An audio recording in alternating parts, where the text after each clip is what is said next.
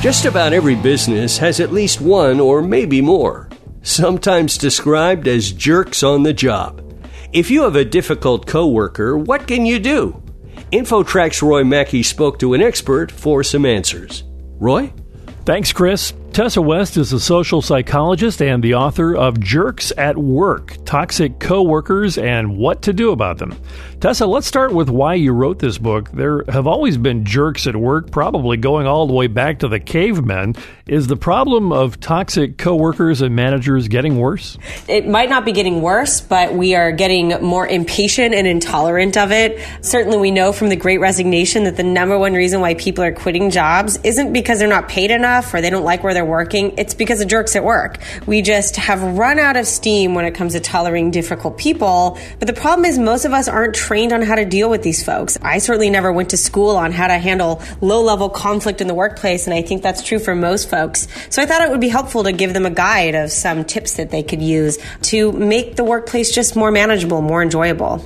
Do you think the trend of many people working from home during the pandemic made this better in terms of not having to deal with jerks at work, or is Zoom just as useful for being a jerk?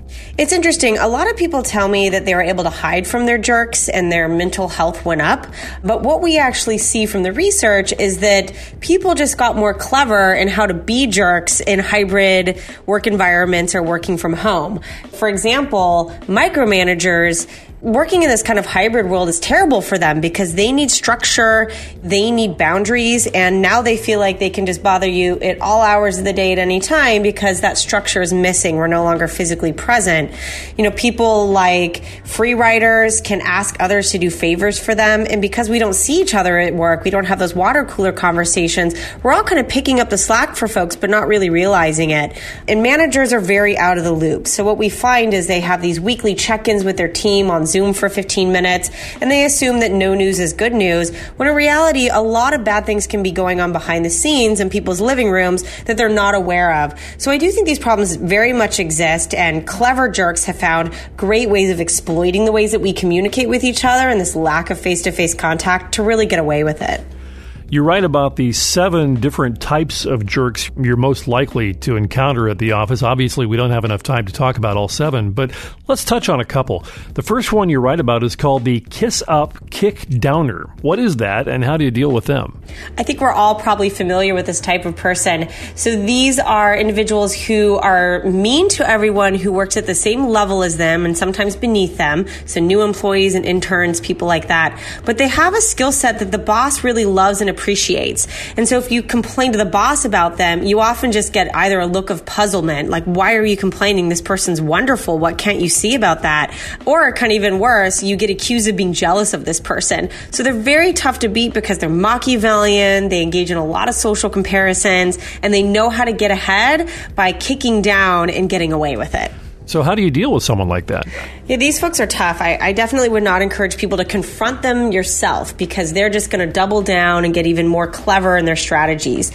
What you need to do instead is think outside the box a little bit and find some allies at work who are not immediately within your social network. So you don't want to go to your best friend and confidant. What you want to do is find someone who knows others who've interacted with your kiss up, kick downer in the past employees or team members, maybe people who've even left, so you can figure out how widespread the problem is.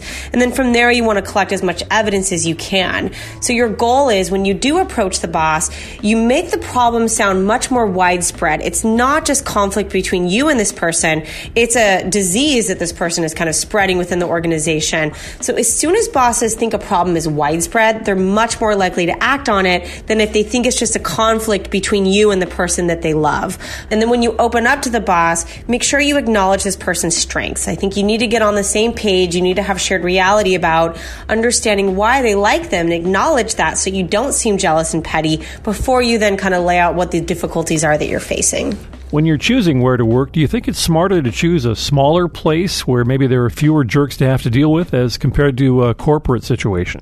That's a great question, and a lot of people say, I'm just going to go work for a startup or a smaller company. But there's not a lot of evidence that company size actually has much to do with any of this.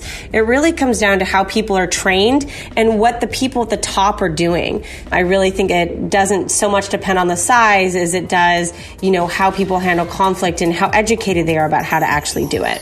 Tessa West, social psychologist and the author of Jerks at Work, Toxic Coworkers, and What to Do About Them. Tessa, thank you very much for joining us today. Thank you so much. And for InfoTrack, I'm Roy Mackey. That'll do it for this edition of InfoTrack. Our executive producer is Randy Meyer, and I'm Chris Whitting. Thanks for listening. Join us next time for another edition of InfoTrack.